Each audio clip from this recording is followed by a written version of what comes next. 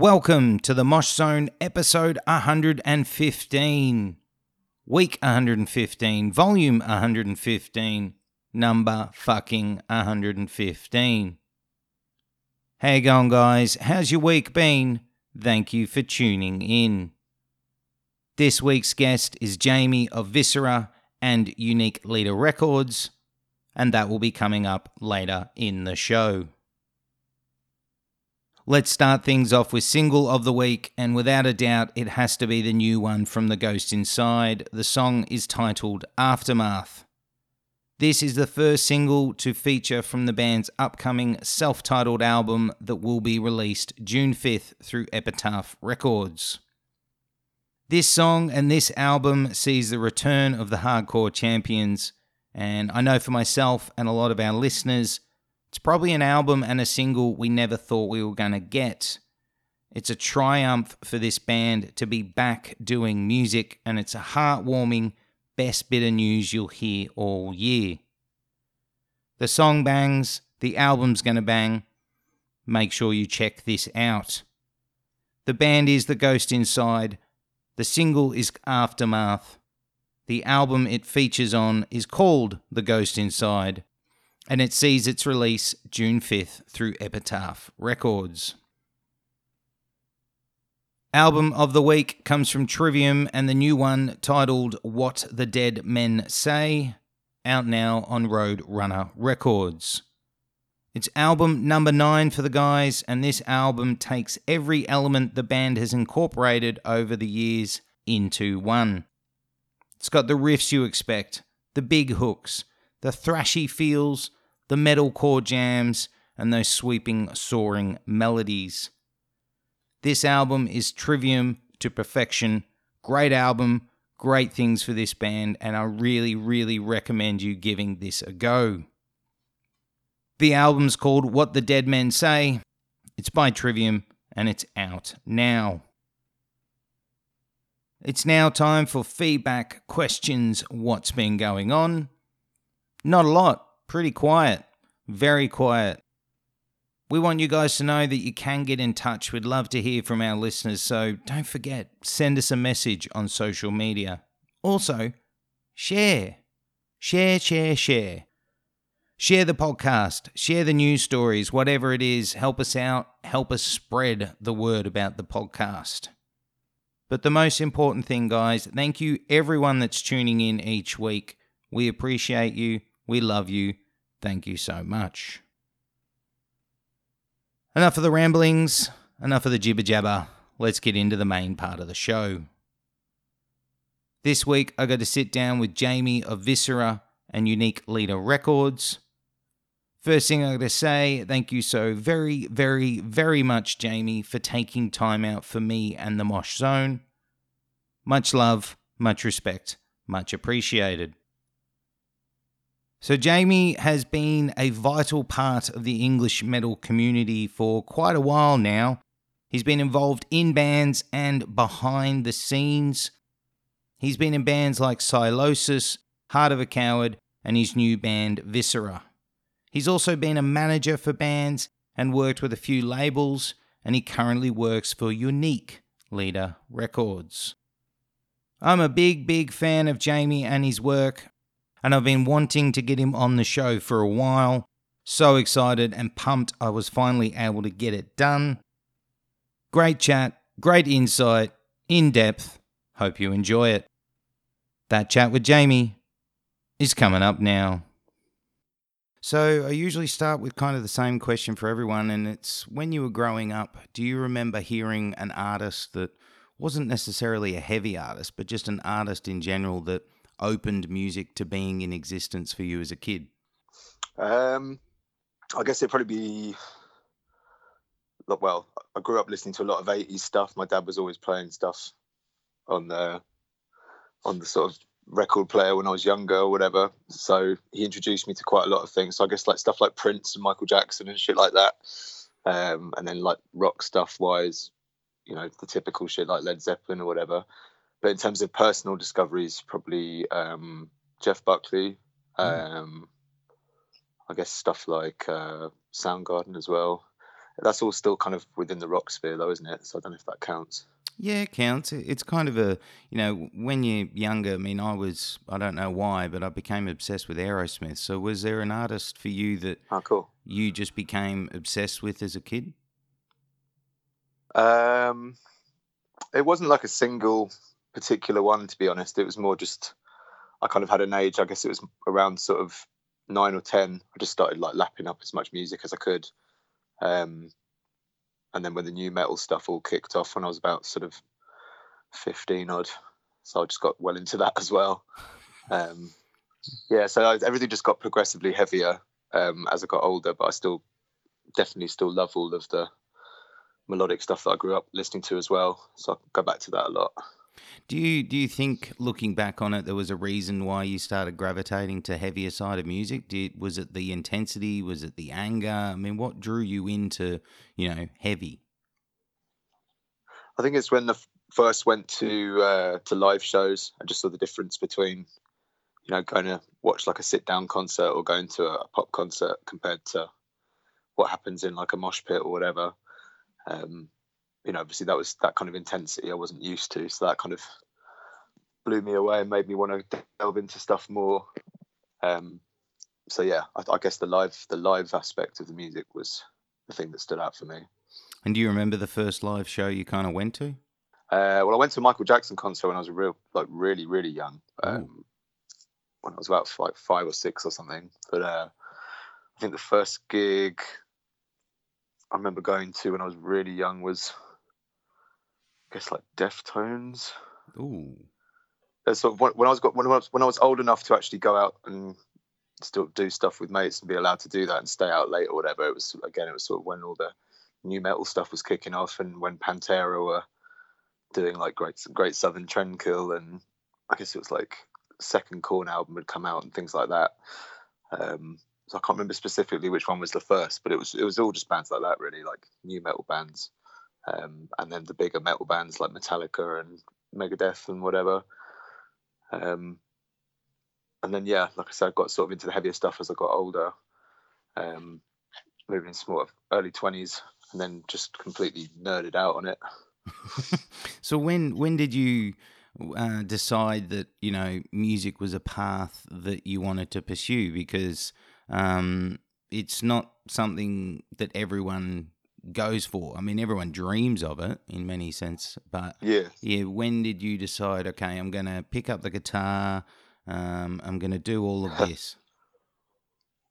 I think, to be honest, like I never went out of the way intentionally to do music as a career. Like I still don't now, even up until this point. It's always been a thing that I've done just for the love of doing it. Never sort of expected to make a wage out of it or whatever, but I've always wanted to work in music since I left school. So I went into it pretty much straight away from leaving school. Sort of started out at recording studio because I did all my stuff at uni for that. Worked at recording studio for a bit, and then got in like a junior job at a record label when I was just before my 20th birthday. And you're jumping into labels and sound engineering from an early age. Do you see this when you're that age as an avenue that you can kind of really get into, or is it just what, as you said, you just landed into? I think when you're young, when you're that young, and you just wanted to sort of get your foot into the industry in some way, often you got to sort of start at the bottom or whatever. So that's what I did when I was at the studio. I was assisting an engineer there, and I was doing that like 3 days a week, and then the other 3 days a week I was at a record label doing sort of internship type thing, and then they gave me a job after about a year. And then as far as sort of doing my own label stuff, that was obviously a few years later. I think that was back in 2007. But I had quite a lot of time doing stuff for other people before that and trying to learn the ropes best I could.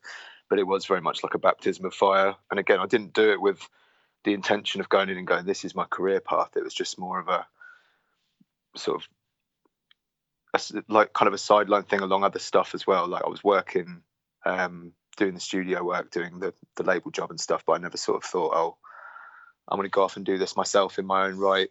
That just sort of happened quite organically later.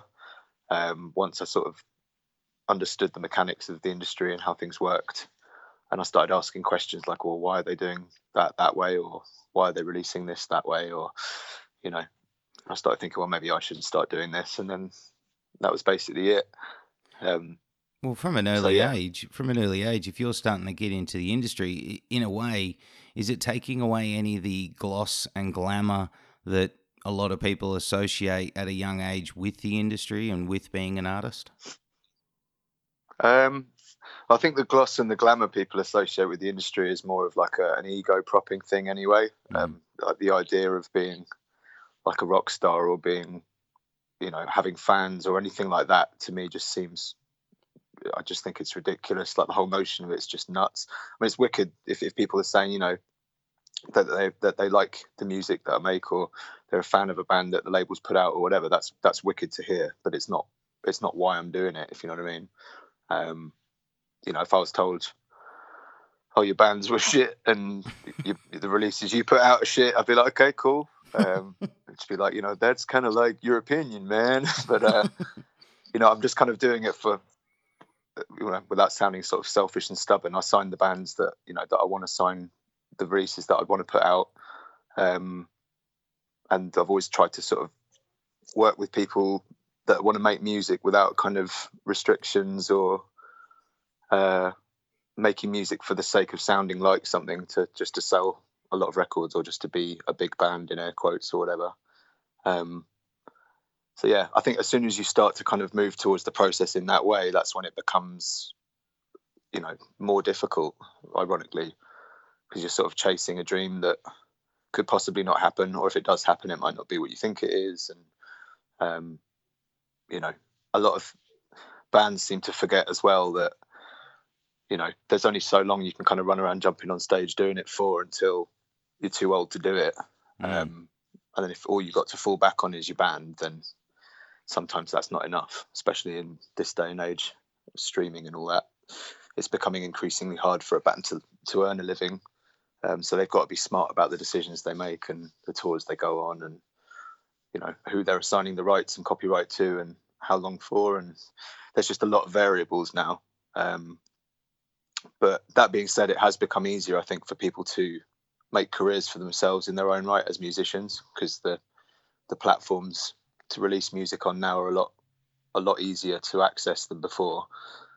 Like say in the 90s, for example, where it would be like word of mouth and tape trading, and sort of you get, at the beginning of the internet, I suppose you'd get like chat boards and forums and stuff like that, but it was nowhere near the kind of exposure you can get now from putting something up on Facebook or Instagram or YouTube or whatever. So yeah, I think there's just a lot more opportunities for musicians to make money now, but it also means that all of the shit is exposed equally as well as the good stuff. So we have to wade through miles and miles of shit to get to the good stuff. As opposed to in the 90s, you were kind of listen to what you were told to listen to, whatever was on the radio or in a magazine or on MTV or whatever. I think the process of musical discovery is a lot more natural and organic now. And as a result, people are listening to a lot more different types of music, and they're less sort of elitist with the type of music that they're prepared to listen to and try to listen to. So I think that's something I've noticed quite a lot. Well, the other big one nowadays is, which has got to be interesting for you, in your current position with Unique Leader Records, is that also bands and artists nowadays kind of can self-contain and self-manage a lot easier, and a lot of them do, because the power that they have now is a lot different to what they had in the late 90s, early 2000s. It is, yeah, in terms of getting the music out there. The old model doesn't really apply as much anymore. So for labels to stay relevant now, they've got to have really solid distribution. I think if you're running your label through like a big cartel or something similar, to me, that's not a record label. That's like an e-commerce store, and anyone can set that up.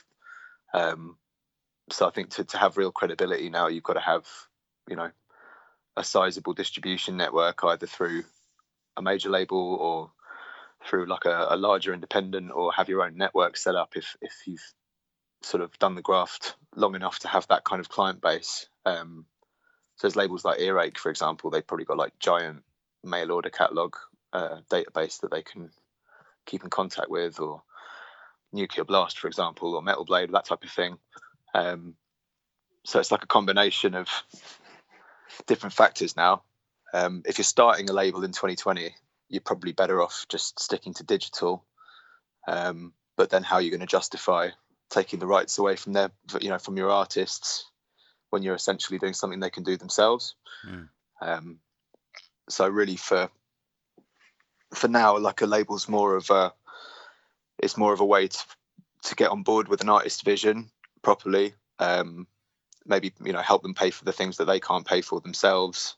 But the most important thing's having a really good distribution network to reach new markets, because no bands just want to keep playing to the same bunch of fans over and over. They want to keep that fan base growing year on year. Yeah, it's a complex scenario. I want to definitely come back to all that, but I want to jump back to you with guitar and vocals, and I remember discovering Raise the Dead after I discovered you were in Heart of a Coward. How'd you get into playing guitar, and why'd you pick up guitar? Why didn't you pick up the drums? Why that instrument, and what was your learning process behind it like? I started playing guitar when I was like 11. I think every guitarist wants to be a drummer deep down, because they're usually telling the drummer what to play half the time. But I mean, as far as sort of picking an instrument, I guess it was just easier to practice a guitar in a bedroom than it was to practice drums, But moving from guitars to vocals was, again, sort of not really something that I did intentionally. It's just one of those things, like in Raise the Dead, I was doing a lot of backup vocals and stuff. And then when I got asked to join Sylosis, obviously I didn't, me picking up a guitar next to Bailey or Josh would have been just retarded, because they're crazy good players. But Raise the Dead was more just again, it was just a band that some friends did for a laugh, and we weren't really expecting it to go anywhere. We did like a few little tours, and we did a few things here and there, and then the band kind of sort of fizzled out. But funnily enough, actually, the guitarist of Raise the Dead's got like an amazing band called Messenger that's more like is he in Messenger? Floyd, Jeff Buckley. Yeah, he does Messenger. And Dan, who plays keyboards for Messenger, used to play guitar before I joined Raise the Dead. So, it's sort of all very sort of small circle. But yeah, I mean, to be honest, I don't play guitar that much anymore, really. I pick it up like every now and again, more just for arrangement purposes, really. But I don't really tend to write stuff on guitar anymore. I might actually get back into it. Was Raise the Dead time frame for you a lot about learning the ropes from being in a band? Because, as you said, you're doing all of this stuff with like label and sound studios. So was being in that band a lot about learning the ropes and learning what does work and what doesn't work? Is that what kind of was going on for you at the time? Yeah, I mean, we got our first sort of taste of like, playing with some bigger bands. Like we did some shows with like Black Dahlia Murder and Red Chord and Bring Me the Horizon, actually, back when they'd sort of just started out. And we were on a label called 30 Days of Night, and they did a bunch of bands like Martyr Defiled, Bring Me the Horizon, trying to think off the top of my head, Azrael, Postmortem Promises, like a lot of the sort of MySpace wave of UK bands, if you remember all that. Mm-hmm. But yeah, I mean, again, it wasn't really sort of something we went into like, this is a band that we're going to do, like we're going to go on tour and we're going to release records and we're going to get signed, we're going to do all that. It was, again, just like anything that's sort of in my opinion, sort of happens naturally. Like, you do it because you want to do it, and it's a labour of love. It's not something that you want to necessarily build a career around. I think that kind of comes by itself. Like, once you realise you're making money from something, and you've got a fan base that are, asking for you to come back on tour, and you're filling rooms, and you're asking to come back on tour again, and you're making money out of it, that's when you can call yourself a full-time musician. Otherwise, I guess it would be an aspiring musician would be the phrase, wouldn't it? Yeah, well, I think it's also interesting. You look at how you say, a labour of love, and the way that you kind of went Raise the Dead to Sylosis to Heart of a Coward shows that it is, you do it for the love of it. You do, yeah. Yeah, because at any stage, are you when one band ends or you leave one band, do you think I've had enough, or is it like I still love this, I want to still do it? No, it's never been like that. It's just with anything in life, like you sort of there's like windows that open and close without getting too sort of cheesy about it. It's like once something's sort of had its run its course, that's it. And some things last longer than others. With Sylosis, it was more of like an organic thing that Josh had a specific vision for the band that he wanted to take it in, which I guess was like the kind of, Death, Metallica, Gojira, like power 4-piece type thing. Like, his songwriting was all very instrumentally focused and guitar based, so it kind of made sense, really, looking back. And obviously they've done what they've done, and his career's moved on to the Architect stuff, and I think Sylosis just came back and did a new record as well, so that was good to see. Whilst with Heart of a Coward, it was more I guess we all wanted to do the band full time, but none of us were kind of in a position to do it full time. And then my work balance, next to how often I was available to go on tour, just became too heavily balanced towards work. And my son had also been born fairly recently, before things started getting quite full on with work as well. So I just had less and less time to do the band stuff, basically, for a while. So I didn't get back into band stuff with Viscera until I was in a position to. My son's a bit older now, and pressure's off a bit more with work, and I can sort of, obviously because I'm running the label, I can pretty much go on tour whenever I need to. I can just take my MacBook with me, and it's much easier. But yeah, I guess it's just circumstantial. You never go into starting a band to think, I'm going to do this for 3 years, or I'm going to do this for 5 years, or a year, or whatever. You just take it to a point where, maybe where things grind to a halt, or they slow down, and if you can't kick life back into it, there's no point in flogging the dead horse. Well, I also think it's interesting from your time in Sylosis that people still reference you as a former vocalist of the band when you look at their catalogue and you're only on an album and an EP. Yeah. Do you look back at you look back at your time quite fondly in Sylosis? Yeah, absolutely. I'm still in touch with Bailey a lot, and Ali as well, who obviously he wasn't in the band when I was in the band, but I've known Ali for years because of the Bleed From Within stuff. To be honest, I keep in touch with all of them. Less so with Josh, but that's not out of like any type of personal thing or animosity or anything like that. He's just caught up in what he's doing. I'm doing what I'm doing. He's quite a sort of, I guess, quite a private guy, fairly sort of introverted, whilst I tend to sort of be a little bit more extroverted. But yeah, there was no, there's no sort of bad blood carried forward or any reason for any shit like that. And the same goes with the Heart of a Coward stuff. It's just all got to a point where certain paths made sense, and that's what we did. That's what we ended up doing. Well, Heart of a Coward I found interesting, which actually all of the bands that you've played a part of are interesting, is because you also found a way with your vocals to fit it into any kind of pigeonhole that people put the band style-wise in. You look at Sylosis, as you said, it was kind of that, groove, heavy metal kind of Gojira stuff. Mm-hmm. You've got Heart of a Coward that was kind of progressive metalcore, and then you look at Viscera, which is just absolute brutality, death metal kind of stuff. Is that something that you also tip your cap to, that you can just throw your voice into anything that is kind of put in front of you? I just do what I do, man. To be honest, I've not really tried to tweak my vocal with each band I've been in. I've just done what comes naturally. So I think if I tried to sound like XYZ vocalist or whatever,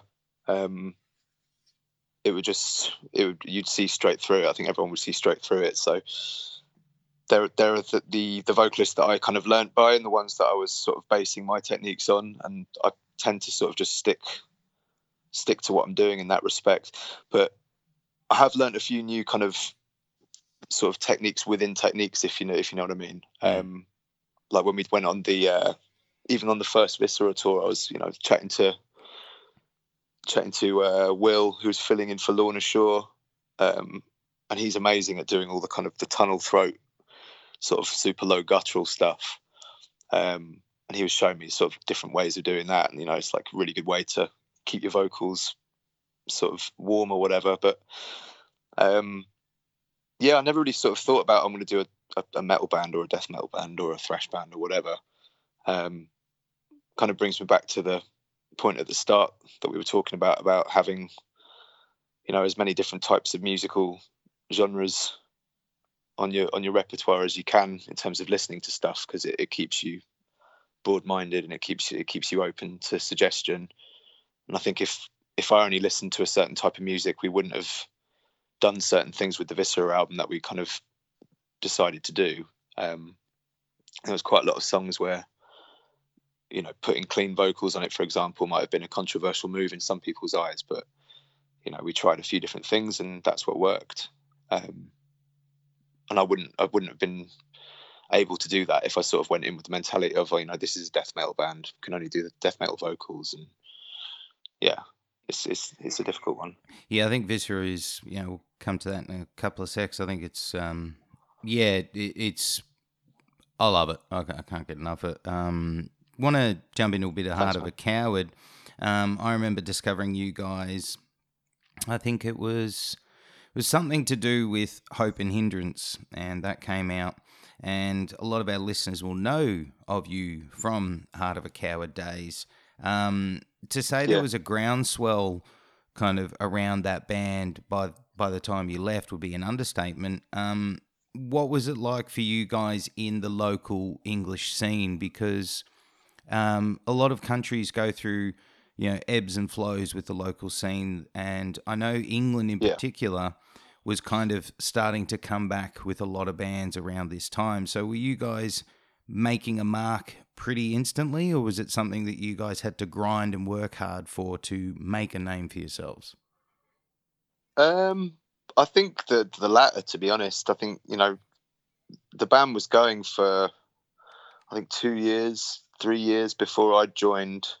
It was basically like the original vocalist of Hacktivist was the vocalist before me.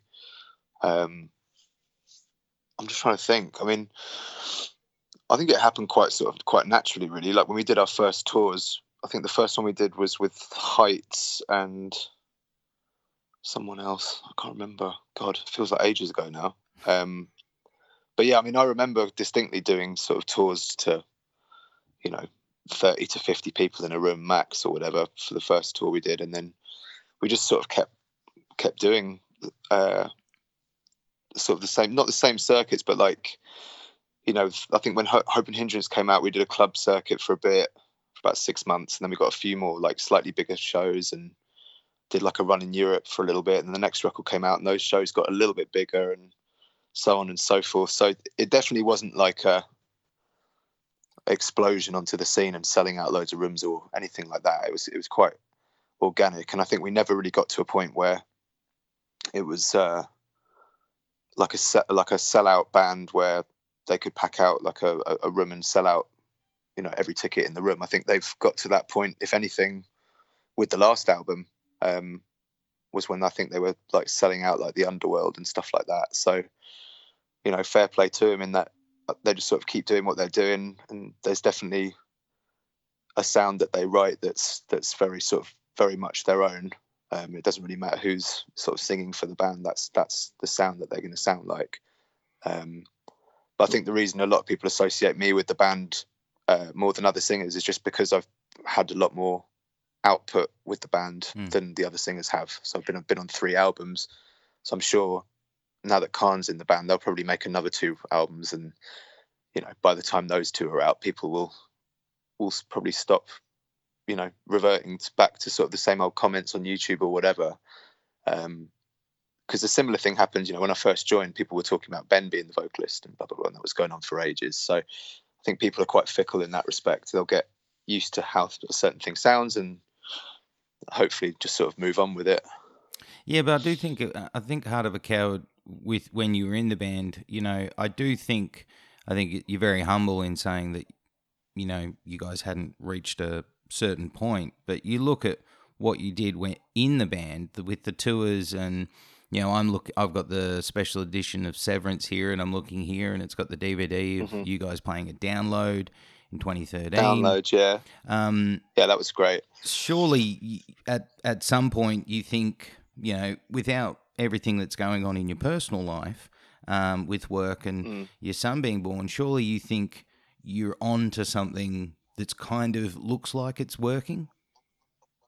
Oh, absolutely. I mean, it was working in terms of there was definitely, the band was growing and we were on a decent sort of trajectory, but I guess there's just a point sort of in your 20s moving into your 30s and so on, where people sort of draw a line at certain points about what's a hobby, what's a paid hobby, what's a part-time job, what's a full-time job, and where do you juggle all those things.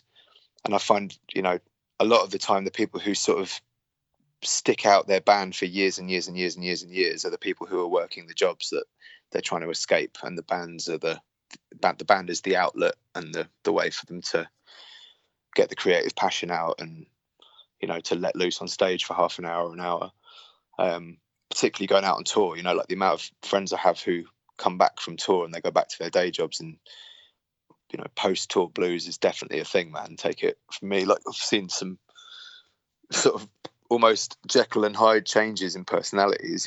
People go back to their jobs and like, fuck this,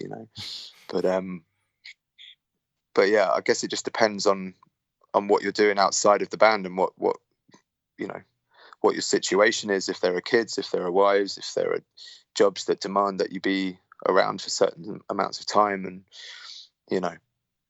how easy it is for the band to practice or for you to practice as a musician, how easy is it to get to a show or to go on tour. And there's so many factors. So I wouldn't say there's like a universal sort of rule. But I think one thing I would say is if you're in a band purely just to be in a band, or just to say you're in a band, or hope that you're going to sell out a room or play on stage, I don't know. Like I said at the beginning, there's something just kind of vacuous about that. If you've got like a genuine sort of passion for it, I think that will come out in the music by itself, and people will latch on to that, even if it's not like your livelihood or the thing that's paying your mortgage. I think the moment you stop enjoying it, if you're making money from it or not, if you're not enjoying it, it's kind of, to me, that's a worthless trajectory to go down, Yeah, I also think it's true what you said, that I think naturally fans can notice if it's organic and real compared to if it's forced upon them with what Definitely. The band is doing. And you can see that in releases that bands do. As you said, they need to release another album, and then it just comes across very no passion, no energy. Yeah, you can tell the bands that have delivered an album to a record label because they have to, rather than, oh, we've made a killer album we want to put out. Like, you can just hear it. Well, it's also it must be the same for you with the decision when you were like, okay, I've got the boy and I've got the job and my wife, and I need to step away from Heart of a Coward, probably in a sense to not tarnish what Heart of a Coward was doing and maybe not hold them back. So you're like, look, I need to let them do their thing. Was that a tough decision for you to make, to step away? Yeah, it was. It was really tough. I mean, there were loads of occasions after sort of leaving Heart of Cow where I was like, oh fuck, like I shouldn't have. I've made the wrong decision. And it was difficult to listen to the albums for a little while. I was like, God, because I really wanted to play them, But at the same time, it did sort of allow me to do a lot of things that I think I probably wouldn't have been able to do had I just been focusing on the band and stuff. Yeah, I mean, it's a tough one looking back. I think you sort of have to draw a line somewhere and be like, okay, what are you going to throw most of your energy behind? And for me, just because I've been doing the label stuff, since I'd left school, it just seemed like the most natural snowball to keep rolling with. I think, you can always make music, but I didn't want it to be the only thing to fall back on. Well, yeah, I mean, like you also said earlier, you can't, jump around on stage forever, and you're... And I think a Heart of a Coward Unplugged album would be quite hard to push, as would have, a Viscera Unplugged. I don't think anyone wants to hear that. So it'd be interesting. Yeah. It'd be interesting. You get a lot of listens in the first week. But yeah. It's also because not only that, you can't do that forever, but also, the important decision with family that I think anyone that has kids and a wife and stuff will also be able to tip their cap to is that, that's an important part of your life that you can't just put in the background and say, oh, it's going to be there when I leave a band. You kind of need to pay attention to it. Yeah, I don't think I know a single person in a band who's got a kid who's ever been on tour saying, oh, fucking hell, I have to go back to my kid. It's always, I can't fucking wait to get back to my kid. That's all I hear. That being said, it's just as equally balanced out with, oh God, I really don't want to come off tour, don't want to go back to the real world. So I guess it just all depends on what your status quo is, what your situation is. I think with Heart of a Coward, if we'd got to the States a bit sooner and we'd managed to do a bit more international touring, we probably could have got to a slightly higher level sooner where it would have made like a living for all of us full time. And then everyone could have probably left their jobs to do it. But I don't think we were in a position to kind of take that risk at that point. I mean, Carl's just had a kid as well, guitarist for Heart of a Coward. And I know Noddy's just set up his drum school thing. He's got like a sort of School of Rock type drum clinic set up thing in Milton Keynes that's doing really well now. And yeah, so I think everyone's got, fingers in dirty little pies, getting on with stuff at the moment. So the band's not the only thing for any of them. I don't think they've all got jobs. I think V's quite high ranking at one of the major supermarkets as well, in like one of the managerial roles or something, something that would blow your mind. I'm not sure if I'm allowed to talk about it. So, but the point being, I think there's a point in your early 20s where you have to sort of look at your career a bit and not look at just being in a band for a career. If it's not already taken off, then do it as a labour of love. And if it's good enough and the stars align the right way, you can make a career out of it. But I think there's nothing sadder than someone just so thirsty for that they put everything else to one side and find themselves at 40 with, oh yeah, back in the day, my band played that place and we supported so-and-so. And it's like they're sort of, I don't know, by themselves, no wife, no kids, and a big old beer belly and a load of anecdotes that you don't really want to hear. That's not going to be me, No, and it's quite sad to see that. Now, interesting. After you leave the band, you mentioned earlier about label, and I know you did some booking agent kind of work, management kind of work. So all of that experience that you'd had in the early years obviously paid off, because the first kind of role I noticed you appear with was Sumerian Records. Yeah. Now, how did that come about, and what was your role and responsibilities within the label initially? I was doing basically label operations for the markets outside of America. I was there for a couple of years, and then Eric and I had become quite good friends by that point, and then he asked me to come over to Unique Leader to do label management for him, because he wanted to take more of a back seat and just focus on A&R, because his daughter had just been born. And then it just sort of, again, happened quite organically from that.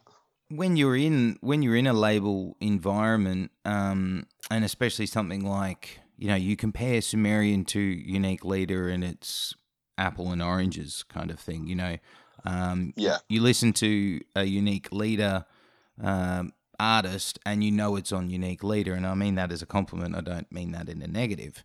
You look at sure. You look at Sumerian, and they have, using your phrase, they've got their finger in too many pies. Probably everything. Yeah.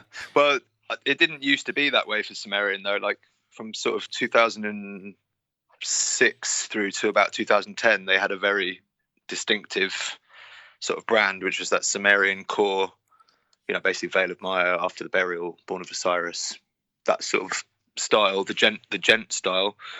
But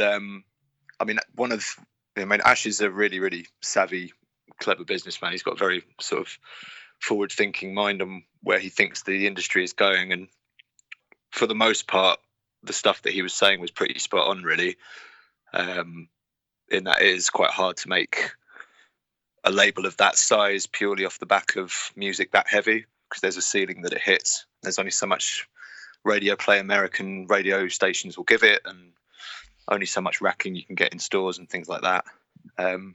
So I guess that was just more of a decision on his part. I wouldn't want to speak for him, but the vibe I got was he wanted to take the label to a more mainstream direction. It was like a very intentional move, and he was aware that they were going to lose some fans, but probably gain a lot more in the process, Whilst with Unique Leader, it's pretty much the opposite, in that there's a brand that, the catalogue's pretty much 90% of that brand is like over 200 releases. So if we deviated from that too far, I think we would lose the key sort of fan base of the record label. So it'd be quite tough.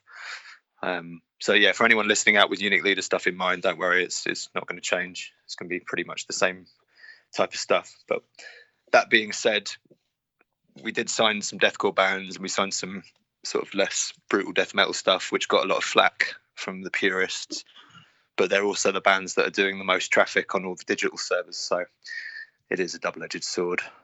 Yeah, that's got to be an interesting thing with being in a label, the purists, or as a lot of people call them, the elitists, that you must get, which, I remember, it's being honest, I remember being 18, 19 and being very passionate about what I was into.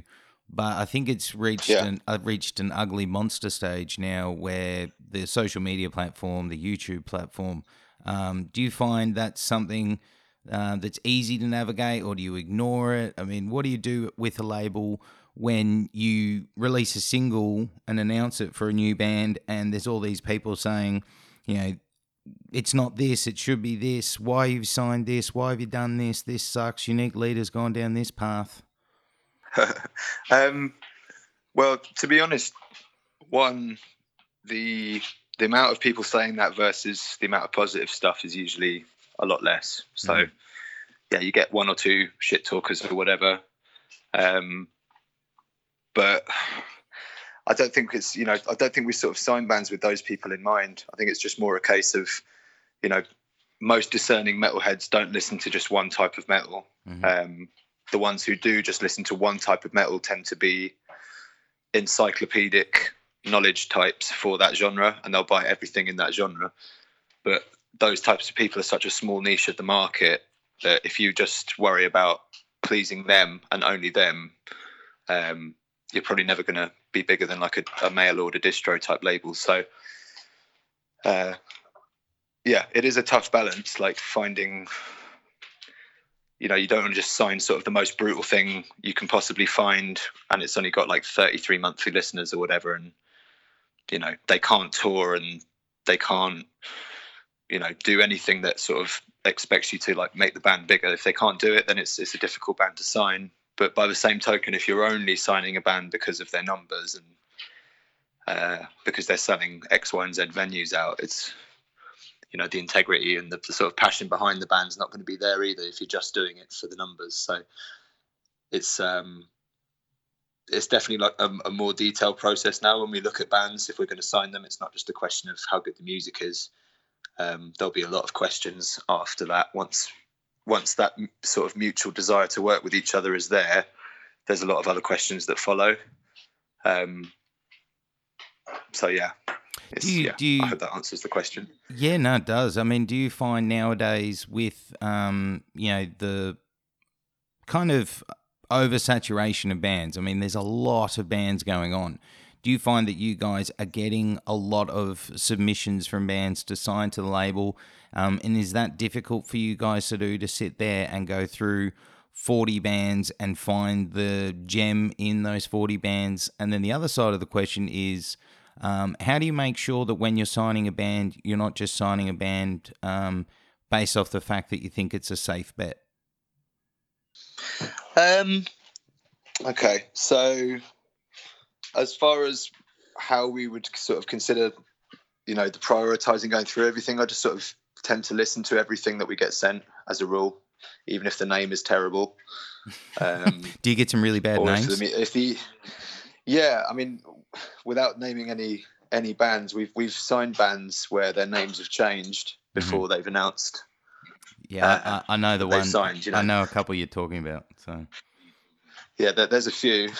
there's but there's also been instances where we've signed bands off the back of emails that are like borderline piss take rude, or just like so badly written that I've laughed out loud, or but you should always just listen to everything, I guess, is the moral of the story. Just listen to everything you get sent, even if they're called like jugular custard priest or whatever. Doesn't matter. I'll usually know within about 30 seconds of listening to something if it's going to grab my attention or not, and then if it does, I'll keep listening, and then I'll send it on to the rest of the guys in at the label after I've given it a few listens and thought, yeah, this is something that I'd want to work with. And the same goes for the other guys at the label. If they hear something that they think I like, then they'll send it over. And, we do go through a lot of stuff, but that process is part of what makes the job fun. Is it also hard, as you also mentioned earlier, about when a band wants to get signed, or when you find a band you want to sign, that you need all the things to be in position to make it worth signing? Or are there situations where a band has the talent but hasn't got everything else and you're willing to take a gamble? That has happened as well, where the music's been amazing but the band can't tour, for example, or it might just be like a one-man band or something. But to be honest, it's quite difficult to make that work unless they've already got quite a large fan base sort of organically that they built themselves. And usually when that's the case, they tend to not want to go and sign with the label. They'll tend to self-release, So I would say it's like a balance of, being able to tour and also having like a bit of flexibility in terms of how the band works behind the scenes, for all the reasons we mentioned before, because everyone's got jobs and kids and, obviously, if you're dealing with bands that are really, really young and they haven't been through any of that stuff yet, usually there's parents involved who get, concerned about kids sort of missing university or missing, college stuff to go on tour and things like that. So there's always something, put it that way. There's always some sort of fucking headache that you get, depending on what band it is. But that's also part of the enjoyment of the job, is kind of making a project work despite all of the little things that can get in the way. Do you also, you obviously get a lot of submissions, but do you also yourself scour the streaming services or the internet to find someone who's maybe signed that you want to try and get? Yeah. I'd say about 3/4 of the signings that we actually go for is stuff that we've found rather than stuff that we've been sent. Thinking back, sort of tracking through the bands that we signed in the last sort of year and a half, that's pretty much been the case. But that's another sort of blessing with all the digital music stuff, is like Spotify have got that radio feature. YouTube have got the recommended content feature. So if there is a band that you like, chances are if you just let it play while you're working or driving or whatever, something's going to pop up and you'll be like, fuck, what's that? Which has happened a few times. I think that's how we ended up signing Within Destruction, thinking about it. Oh. It was like something had popped up. I think I was listening to Attila of all bands, and then Within Destruction came up, and I was like, fucking hell, that's better. But funnily enough, you know, their last single basically sounded like Attila, so it's kind of a bit of a weird one. That discovery process is definitely part of the reason why I do this for a job, because it's nothing really beats that feeling when you do find a band that you want to sign. You get that sort of tingle, you're like, fuck, this is awesome. Especially if it's a band that no one's really heard of yet. Yeah, I remember doing it as a kid, finding a band that no one had really heard of yet, and then you get so excited, and then you're showing it to all your friends, and I mean that must be on a different level when you're behind a label. An interesting question that kind of there's two questions here, so I'll ask the first one. What's it like now being on a label, working as you do, with the industry, with streaming and everything? Do you find it's a constant challenge with the way the industry is constantly evolving, or do you enjoy the challenge and you find it keeps you on your toes? I don't know. I mean, it's not really been like a day and night change. It's been quite a gradual thing over the last 5 or 6 years, that sort of shift from digital to physical. From physical to digital in terms of like the way things are listened. Obviously, there was that massive gap in like 2010 when all of the Napster stuff was kicking off, the lawsuits and all that, and you had all the LimeWire controversy about people mass downloading catalogs and all that. But it sort of smoothed out over the course of the next sort of 3 or 4 years. So by the time we got to about 2015, everything was pretty much where it is now, but the playlist culture that's hugely prevalent now wasn't really there before. I think the digital sort of services were still finding their feet about actually figuring out what it was that they actually were. And that's still the case now in terms of like what each digital platform offers. Like they were pretty much all offering the same thing at the beginning. It was just a way to listen to music. But now I'm finding, things like Tidal is obviously more catered to like high resolution audio. YouTube's more catered towards, video playlisting, almost like a way to sort of archive all your different videos and make playlists and stuff like that. Apple Music is for both video and for music now because they've integrated iTunes. It's all a bit different than it was even just a couple of years ago in terms of what platform gets used for what. So I think there's less impetus now on selling CDs and vinyl. I mean, the market's still there, but it's not the driver market that it used to be, and it's not the benchmark upon which labels will base a band's success anymore. So 10 years ago, you'd have a label saying, the first week's sale for this band's album was this, and they sold X, Y, and Z over the course of the cycle, and that's what they'd base success on. It's like the amount of units that they'd sold. Whilst now you've got, whether your reach is organic, whether it's growing each month, what percentage is it growing by, what are your monthly listeners on each digital thing, and what are your view counts, what are your social counts. It's, I think people are still putting all that data together and figuring out how that correlates to how big a band is, because you can have a band that sells out 1,000 cap room and they might have only 10,000 people a month listening on Spotify. Or you might have a band with 200,000 listeners a month on Spotify and they can't even sell out 100 cap room. So fuck knows. Still sort of figuring it all out at the moment. I think the whole industry is, but there's definitely a massive shift over towards digital with as far as how people are consuming music. I'd say it's probably about 3/4 of the traffic that we get would be through digital channels now. Well, the other thing that's a challenge now, and I know when we were messaging to get this set up and you had some chaos going on because of this pandemic that's gone on. Yes. Talk about a spanner in the works for any band, but also for a label. Has this made you guys have to reevaluate and readjust your approach to everything? I wouldn't say readjust the approach to everything, but it's definitely, we've definitely noticed how important touring is to a band's cycle. I mean, we thought that with all the COVID stuff and with people sort of staying at home, that they'd end up all on music and listening to stuff all day long. But there's actually been a dip across the board ever since that's happened. You know, I'm assuming that people just sort of all hop on Netflix and watch films and box sets and whatever. But yeah, I mean, it is a tricky one. It's definitely hit everybody hard, I think, across the industry. Obviously, with record labels and with what we were just talking about, a lot of the consumption now is digital. So people are still listening to stuff at home, but they're not on their commutes to work. They're not going to the gym. They're not doing the things that might warrant listening to music on the regular. So yeah, there's been a huge dip, and bands not going on tour means they can't actually promote their product on the road and they can't sell stuff on the road. So yeah, it's a lot harder to be in a band right now, I think, than it is to be in a label.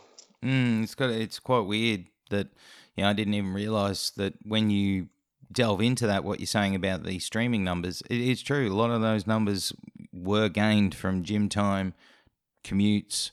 So that's quite interesting that people aren't sitting at home. You know, I know that when I'm sitting at home, I have my headphones on. I'm always listening to something, but I think I'm probably in the low percentage. But yeah, it's quite interesting. Everyone listening, make sure if you've got some time and you're sitting at home in lockdown, just stream something, have a listen, crank it in the background when you're cooking. You know, do something with your music. Yeah.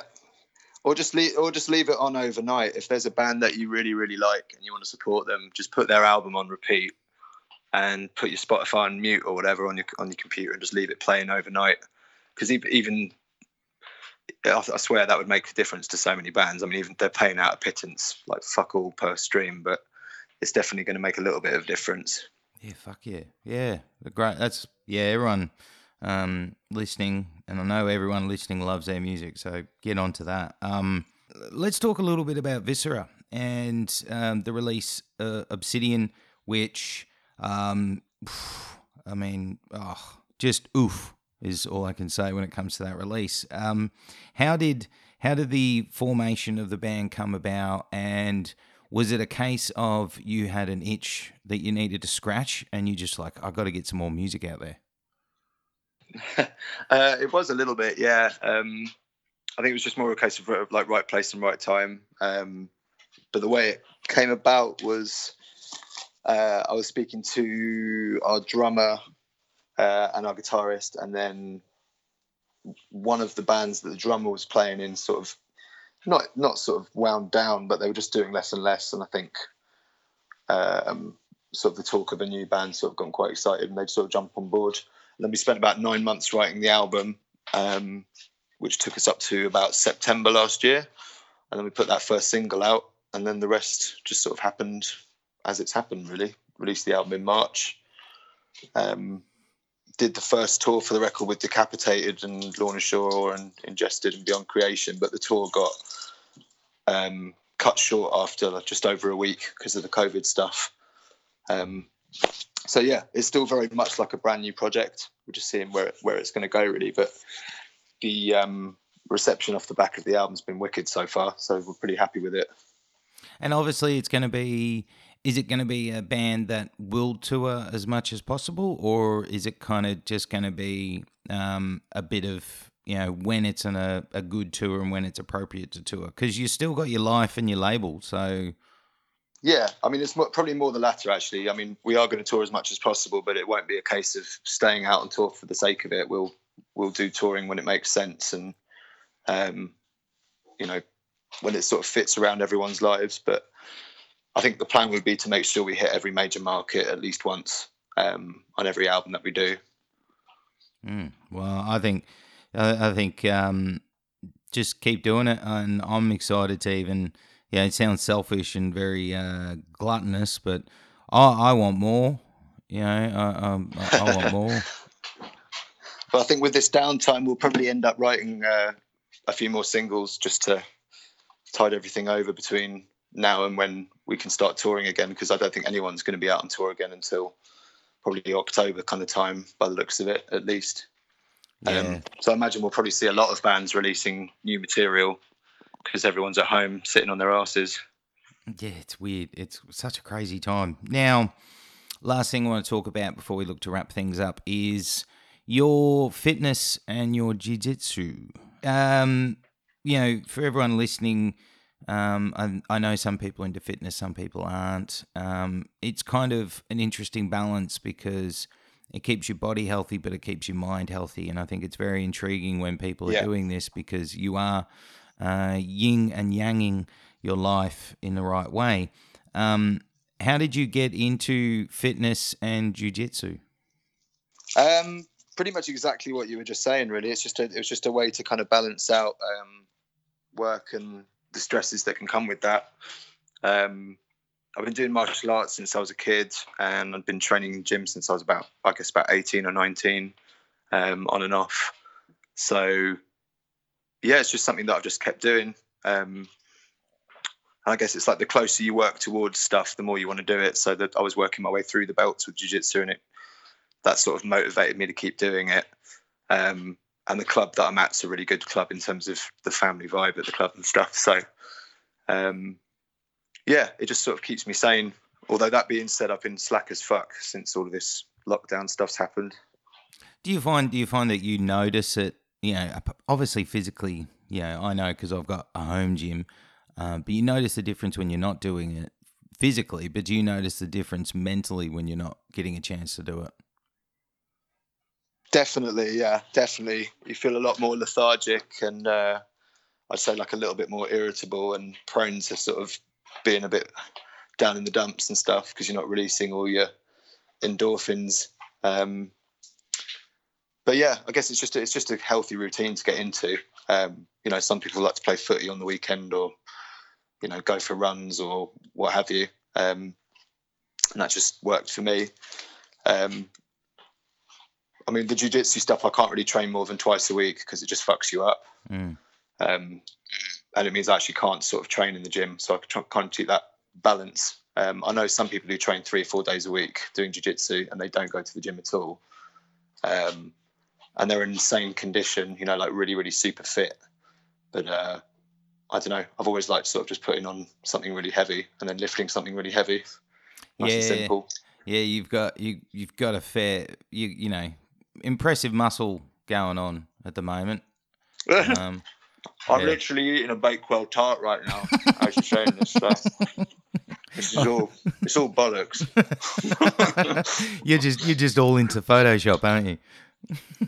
That's it, mate. That's it. I'll just sit there with a pinch tool all day long. Yeah.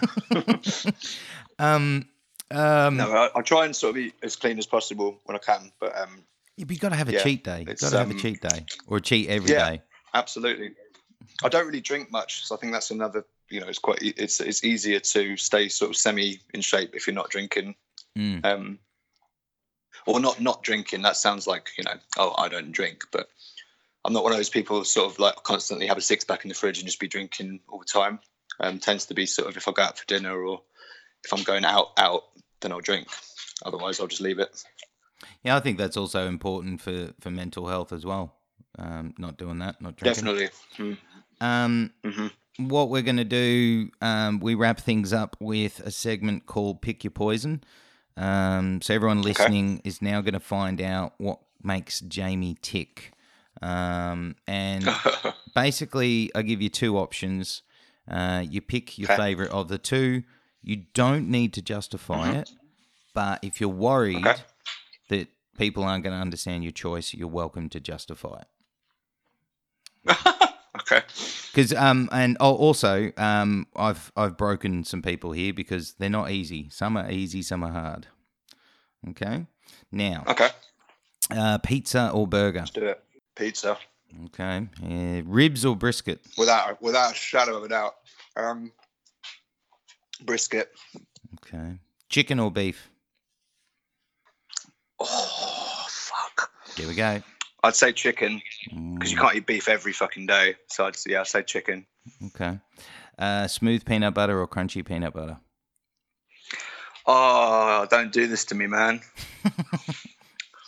I was just having this conversation with my girlfriend the other day. Well, I'd say smooth because it's more versatile. But if we're talking a sandwich, crunchy. Okay. Coffee or tea? Coffee. Okay. Soft taco or hard taco? Definitely a soft taco. Cook at home or dine out? Oh, cook at home. New movies out. Do you want to see it at the cinema or do you want to wait to watch it on your couch?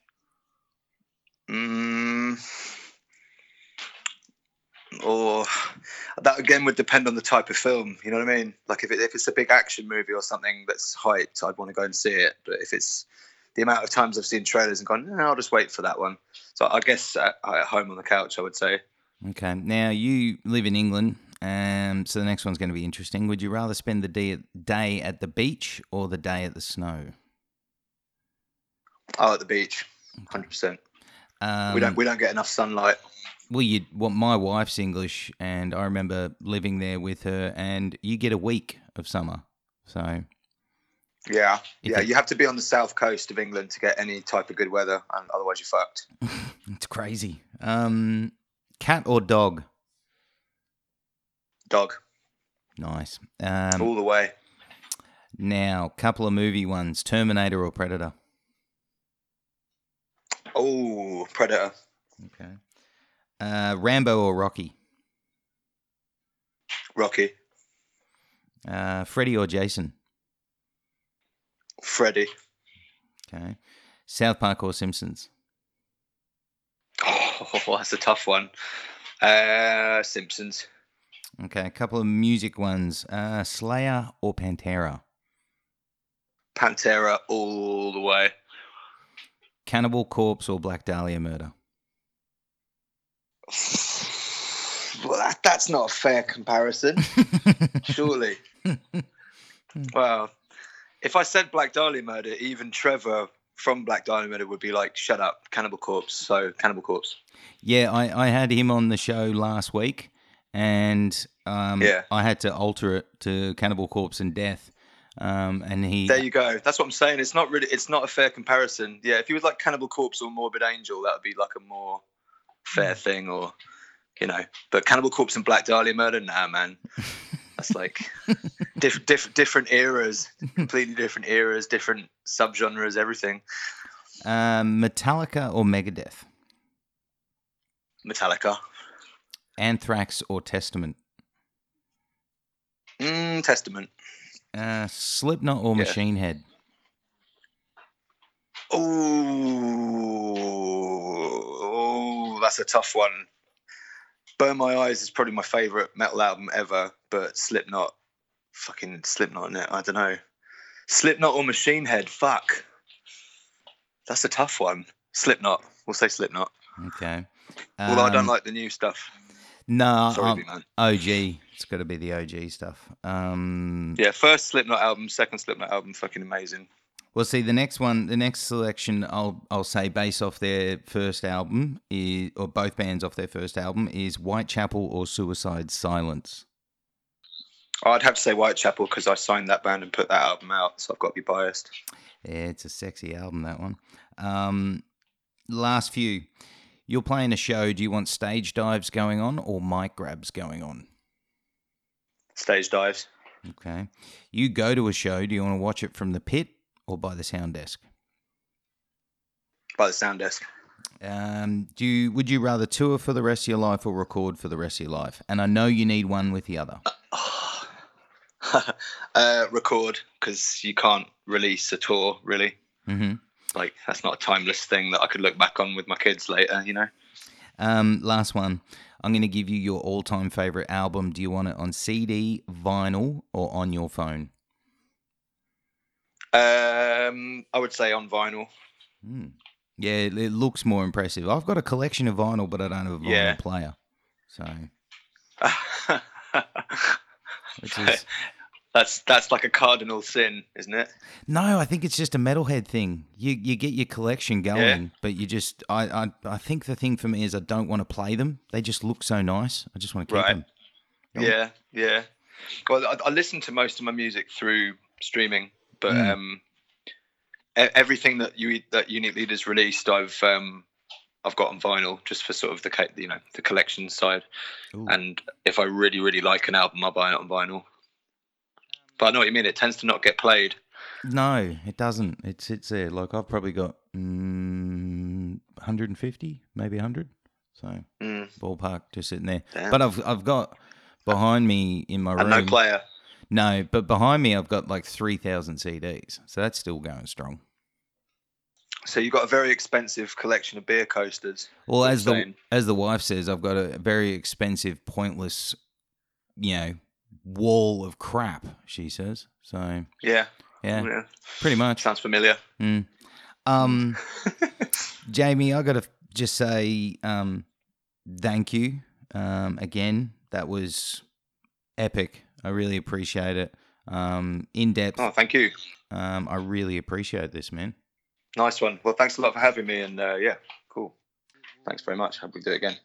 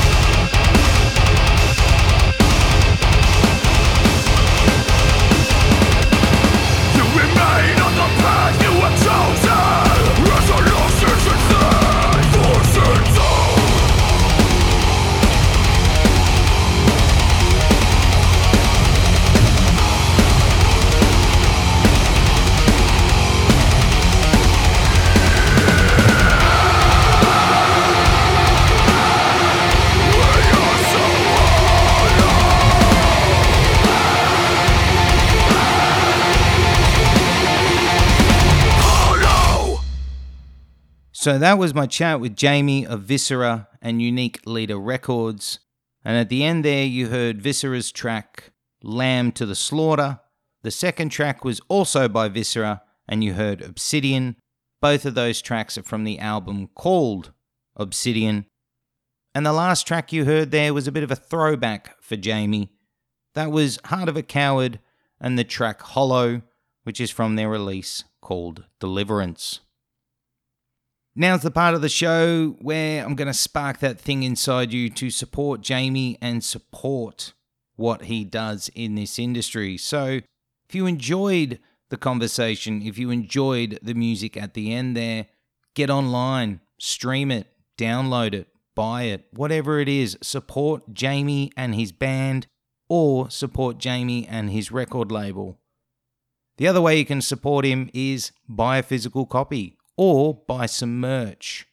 As was said recently over the last few weeks, with things being in a very confusing realm, touring is out of the question.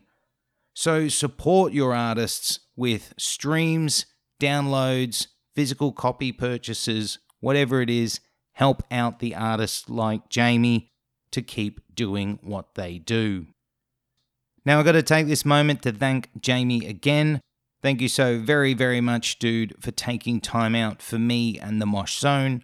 Much love, much respect, much appreciated. Really look forward to touching base with you again soon and doing a part 2 chat. And that's it. That's the Mosh Zone episode 115. Done, dusted, all wrapped up, locked away for this week. Guys, if you're a first-time listener, thank you for tuning in. I hope you come back over future weeks on future episodes. If you're a regular listener, thank you as always for tuning in and hope you come back in future weeks. This time of the show is when I remind you that we need your help to get out to more listeners. So if you've got a few moments this week and you enjoyed this episode, share it on your social medias. Also, tell everyone you know about the Mosh Zone. Help us out. Help us grow this Mosh Zone community. Also, at this time of the show, I need to remind you that if you want to find Mosh news and Mosh reviews, we have it all on our website and social medias. Our website is www.themoshzone.com. Our social medias are all at The Mosh Zone, and you can find us on Facebook, Instagram, and Twitter. Also, don't forget, you can also get in touch through our email address, which is themoshzone@gmail.com.